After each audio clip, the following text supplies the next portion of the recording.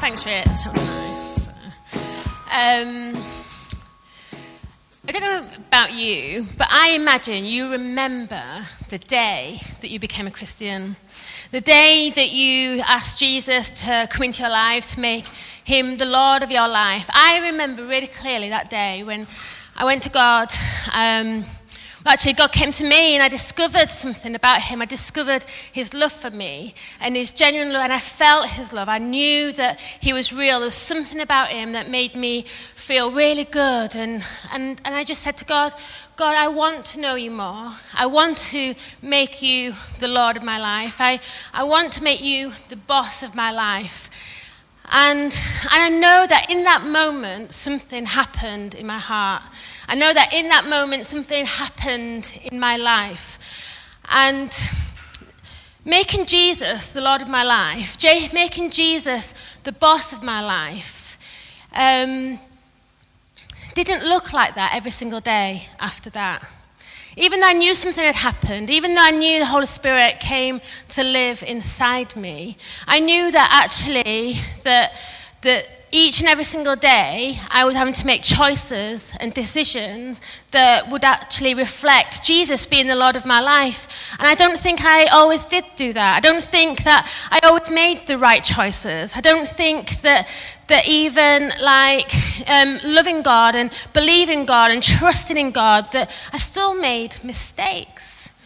And the thing is about God, and the amazing thing about God, and the most wonderful thing about God is that God still loved me. He still was there for me. He asked me to come into his presence so that he could heal me and restore me and forgive me, and so that I could know him again. And he says to me, he doesn't say to me, right, Judith, you wicked person, get out of here. I don't want to know you anymore. You said to me that you wanted me to be the Lord of your life, and look at how you're living your life.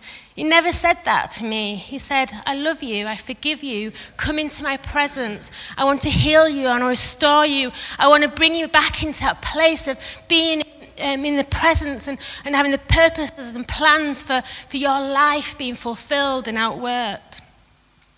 Galatians 5 verse 17 talks about how our spirit, it wants one thing and our flesh wants another thing. There's this war within us constantly. The Bible talks about how daily we have to take up our cross. Daily we have to make that decision, do we follow Christ? But there is this war within us that's trying to stop us or provoke us to enter into his plans and purposes. When knowing God and living out my life and just trying to seek God more and to love God more, that his Holy Spirit comes and works into my life, and I get to a place where increasingly and daily and even in the midst of all the mistakes and all the challenges that I make, that God is slowly transforming me from within. And gradually, more and more, I start wanting the things of God. More and more, I start thinking, actually, I don't just want what I want what God wants. And this is something that just starts gradually happening in my life. Romans 8 verse 14 says that when we no longer are led by our own desires, but led by God, we are children of God. Acts 5 verse 32 says that when we obey him, he gives us his Spirit. John 14:23 says about how when we obey his teaching, he comes and lives with us, makes his home with us. So beautiful. He doesn't just pop in and just say, hello, I'm glad that you're being obedient and walking in my ways. He actually comes and lives with us. Imagine that, the God of all creation, the King of kings, the Lord of lords. He comes and makes his home with us when we obey his teachings. 1 John 3:21-22 says this, dear friends, if our hearts do not condemn us, we have confidence before God and receive from him anything we ask because we keep his commands and do what pleases him. Not only does he come and lives with us, not only does he come and makes his home with us and fills us with his spirit and makes us his children, but when we pray to him, he answers our prayers, he hears our prayers, he hears what we're asking of him, and he gives us what we ask of him because we obey his teaching. You see, wholehearted obedience is so wrapped up in our relationship with him. It's so wrapped up in who we are in him, in making him the Lord and the boss of our lives. You know, it's the things that we get and the things that we receive by being wholehearted obedience from him so outweighs what we get from him. You know, we can see that from the beginning of time how when disobedience came into this world, it completely changed everything. Everything became different. When we go back to the Garden of Eden when man and woman walked with God and everything was perfect, relationship with God was perfect. And then Adam and Eve decided that actually what they wanted was more important to them than what God wanted. And so disobedience came into the world. Corruption came into the world. Man and woman became separate from God. Relationship was destroyed because of disobedience. Wholehearted obedience is so connected to our relationship with God. And then as we go through Genesis from Adam and Eve, we come to a story of Noah. And I want to read part of that story. And it's in Genesis chapter 6.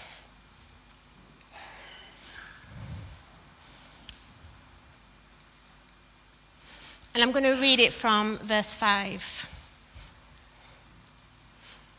Genesis 6, verse 5. The Lord saw how great the wickedness of the human race had become on the earth, and that every inclination of the thoughts of the human heart was only evil all the time. The Lord regretted that he had made human beings on the earth, and his heart was deeply troubled. So the Lord said, I will wipe from the face of the earth human race that I have created, and with them the animals, the birds, and the creatures that move along the ground, for I regret that I have made them. But Noah found favor in the eyes of the Lord. And this is the account of Noah and his family.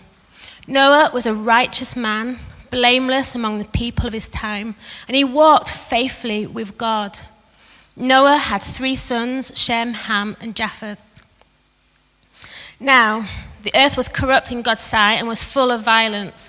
God saw how corrupt the earth had become, for all the people on the earth had corrupted their ways. So God said to Noah, I am going to put an end to all people, for the earth is filled with violence because of them.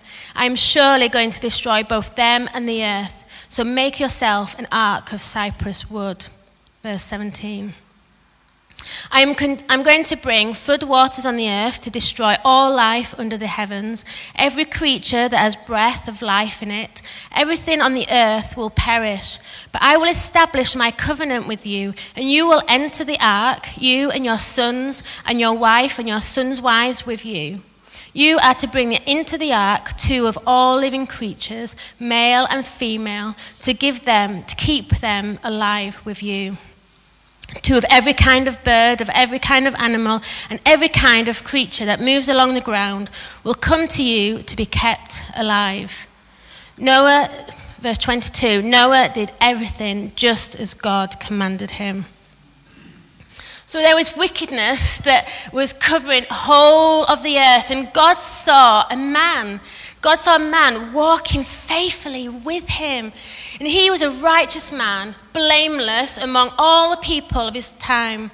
And because of this, he found favor with God, with the Lord.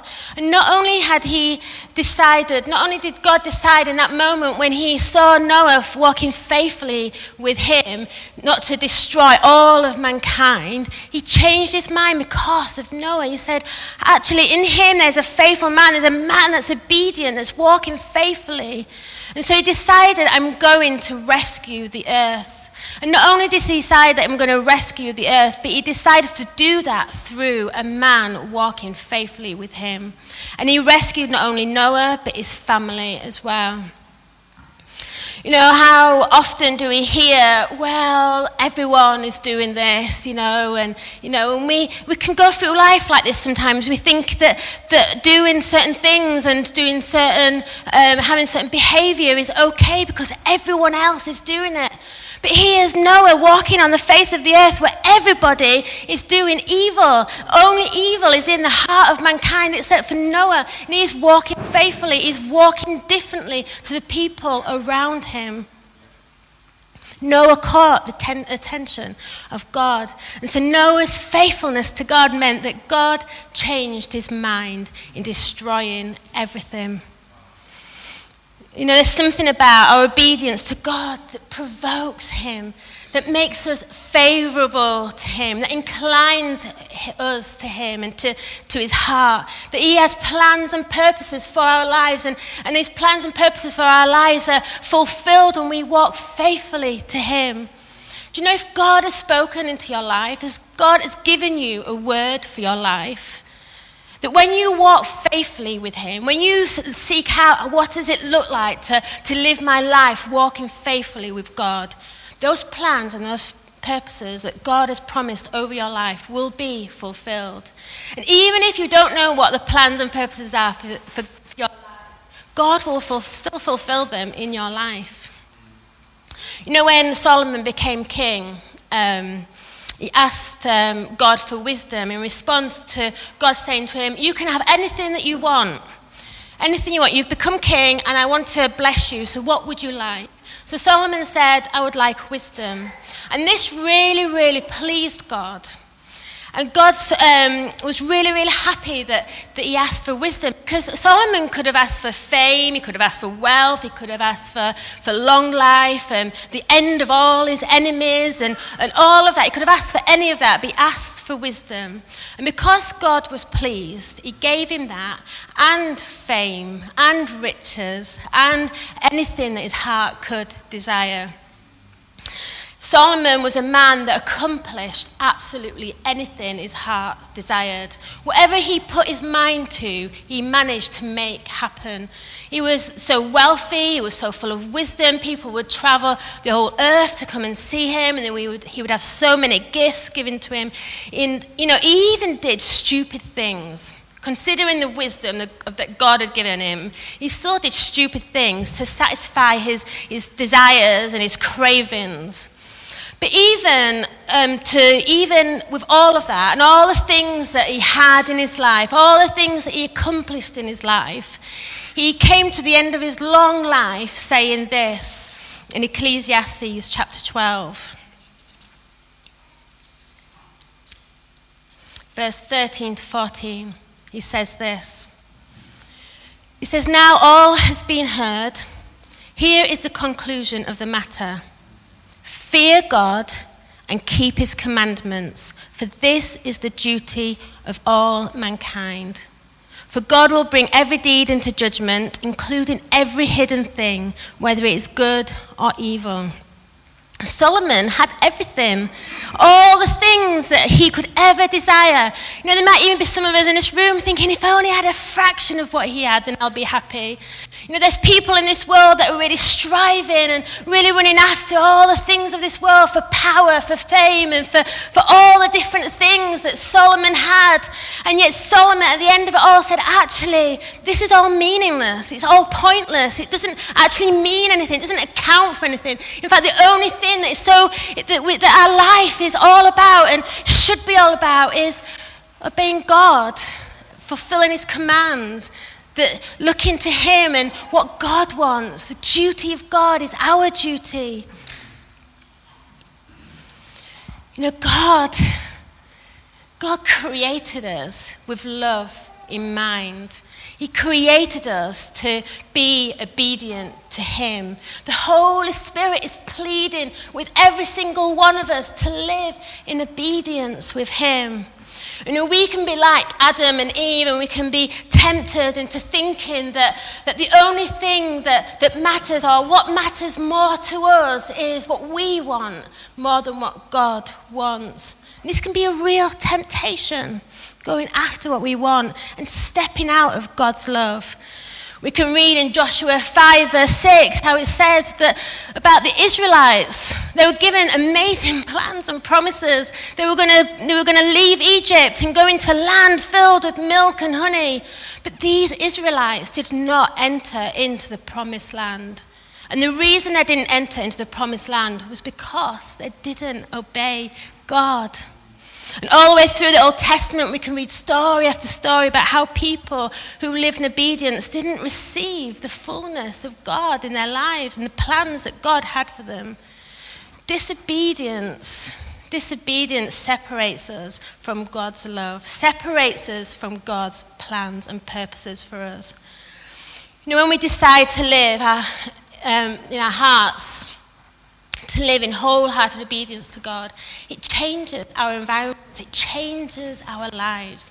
Obedience opens the way for us to enter into the perfect plan and promises of God.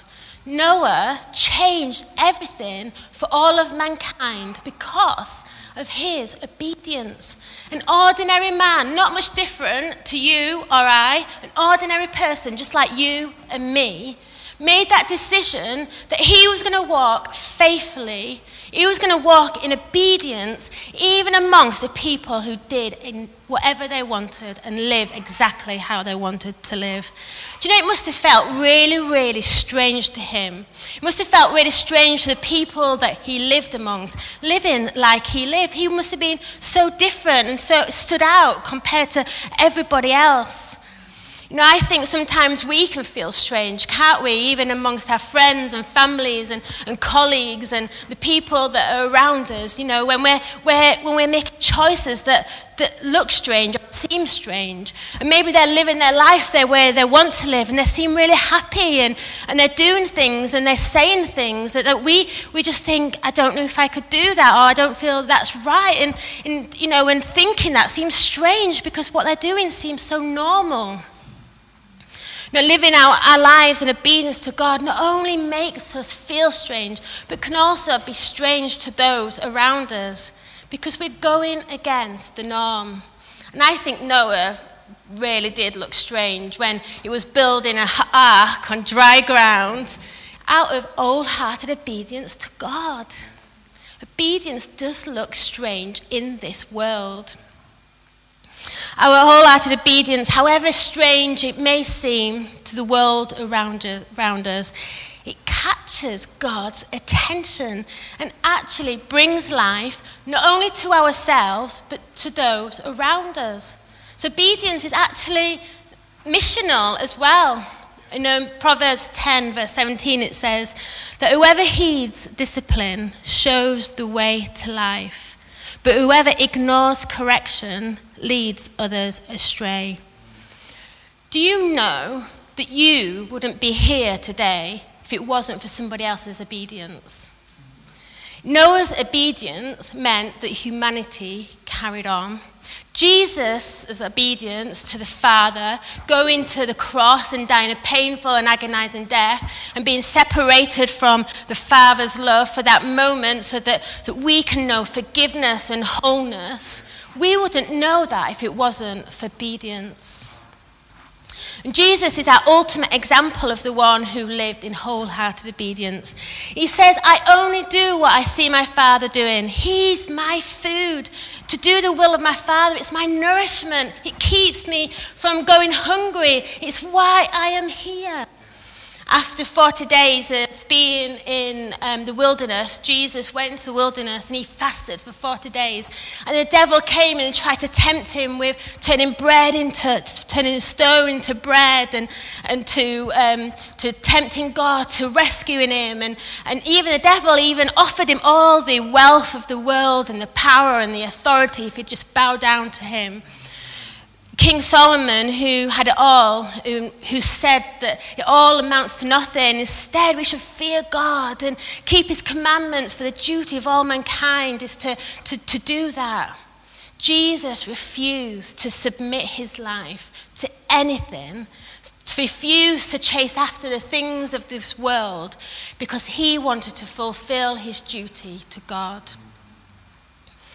So wholehearted obedience is also a true sign of our love for God. You know, I mentioned in passing John 14:23 earlier, but in full it says this: anyone who loves me will obey my teaching. My Father will love them, and we will come to them and make our home with them. And John 15:9-14 says this: as the Father has loved me, so have I loved you. Now remain in my love. For if you keep my commands, you will remain in my love, just as I have kept my Father's command and remain in his love. I have told you this so that my joy may be complete in you, and that your joy may be complete. My command is this: love each other as I have loved you. Greater love has no one than this, to lay down one's life for one's friend. You are my friends if you do what I command. Now, God created us for love, and the way we love God, the way we are friends of God, is living in obedience to him. He tells us to obey him because it makes our joy complete. But does that really make any sense? How can my joy be complete if I can't do what I want to do? You know, it just seems strange, doesn't it? Obey me and your joy will be complete. Well, surely, if I do what I want to do, then it makes me happy, it makes me fulfilled. But God is saying, no, if you obey me, your joy will be complete. That is where you will find your fulfillment. That's where you will find your happiness. Obedience is hard. Obedience means I don't get what I want. Obedience means I really do have to forgive, even if they really did hurt me. Obedience means that I really do have to give generously, even if it means that I won't have everything that I want. Obedience means that I do have to give my tithes and my offerings, even if it means that I have less money to do this, that, and the other. Obedience means that I really do have to tell the truth, even if it makes me look bad. I really do have to go back to that shop and tell them that they gave me too much change, even though it's a pain and inconvenient and it wasn't even my fault. All those promptings that the Holy Spirit drops into your heart, maybe to make a call or a visit or whatever it is, we do have to be obedient to all of that.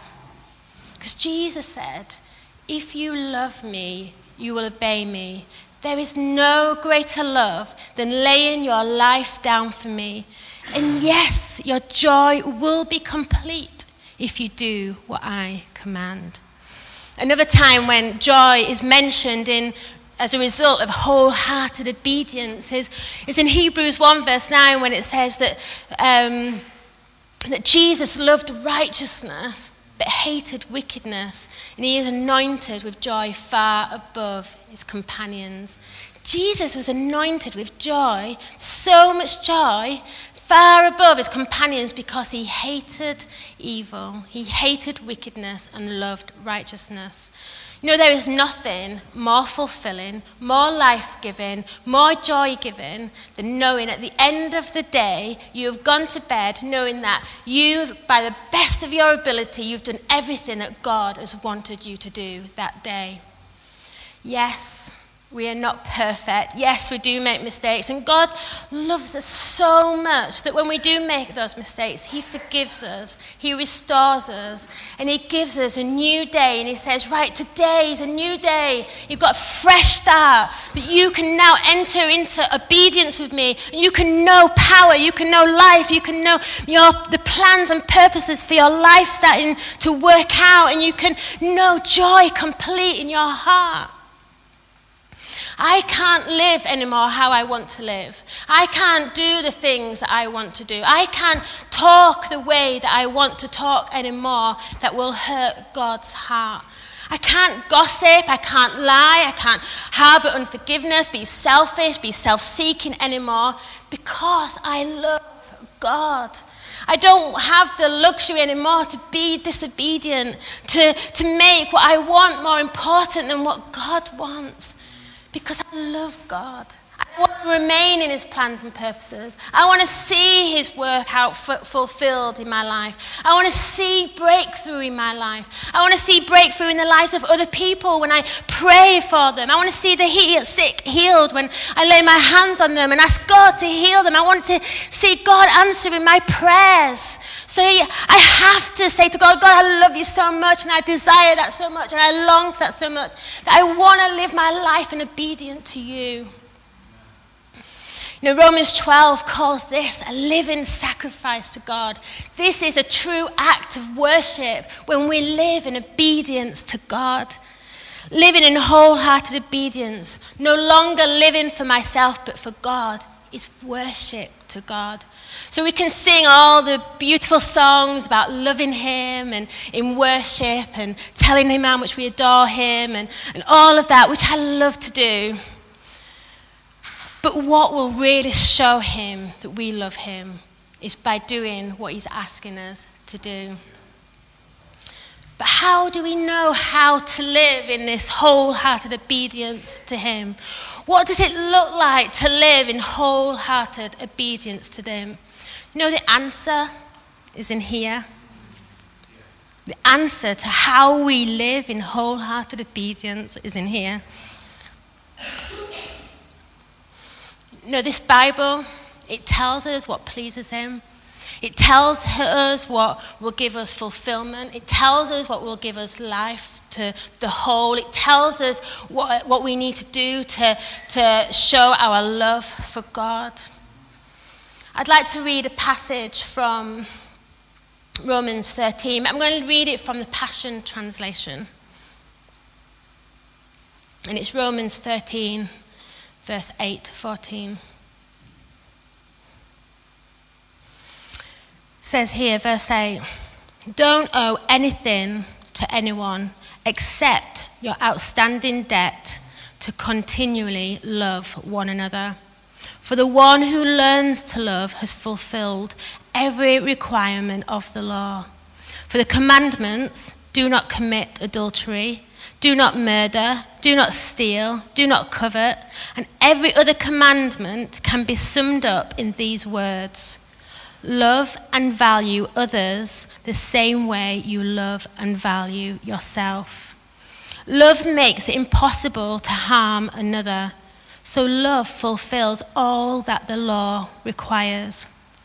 We must live honorably, surrounded by the light of this new day, not in the darkness of drunkenness and debauchery, not in promiscuity and sensuality, not being argumentative or jealous of others.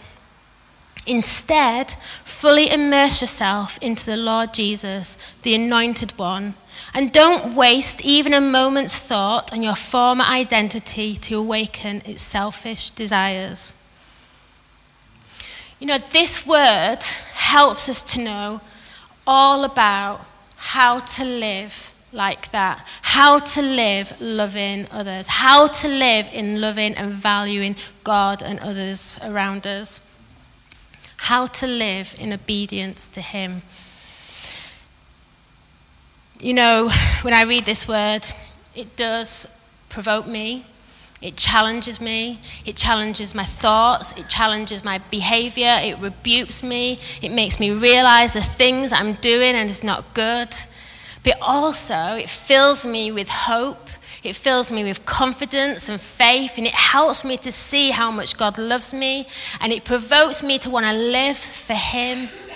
This is something that we need to just devour. We need to know it. We need to love it. We need to make it every part of our lives so that we know what pleases God.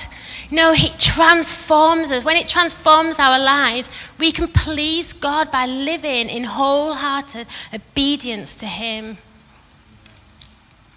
I want to just take this final couple of minutes to give you the opportunity to respond to everything I've said. And I know it's a really, really challenging word. And it's a challenging word for all of us.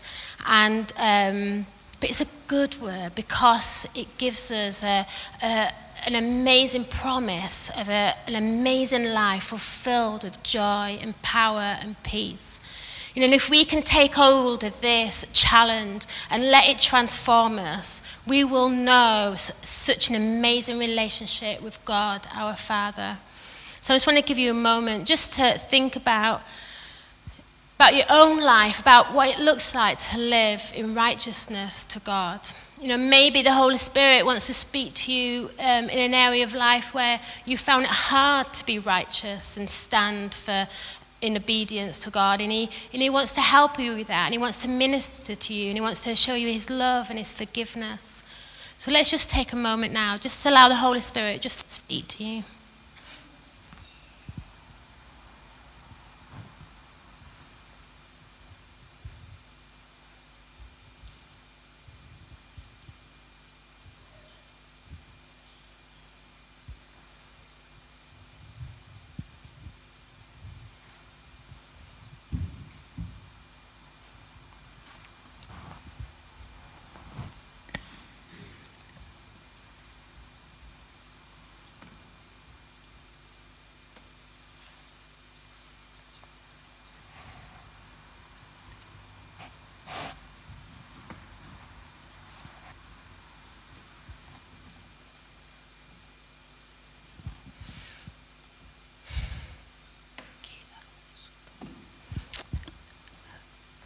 Father, I just want to thank you, God, for everything that you've done for us. I just want to thank you, God, that Lord God, that you are here with us right now, Lord. I thank you, God, that you make your home with us. I thank you, God, that you make us your children. I thank you, God, that you lead us by your Holy Spirit and you fill us with yourself. And that, Lord God, right now in our hearts, we long to live our lives for you. Right now in our hearts, Lord God, we say, Lord, have your way. Be the Lord of our lives. Be the boss of our lives. Lord God, I thank you, Lord God, for this new and fresh opportunity that you give us to walk in your ways. Thank you, Jesus. Amen.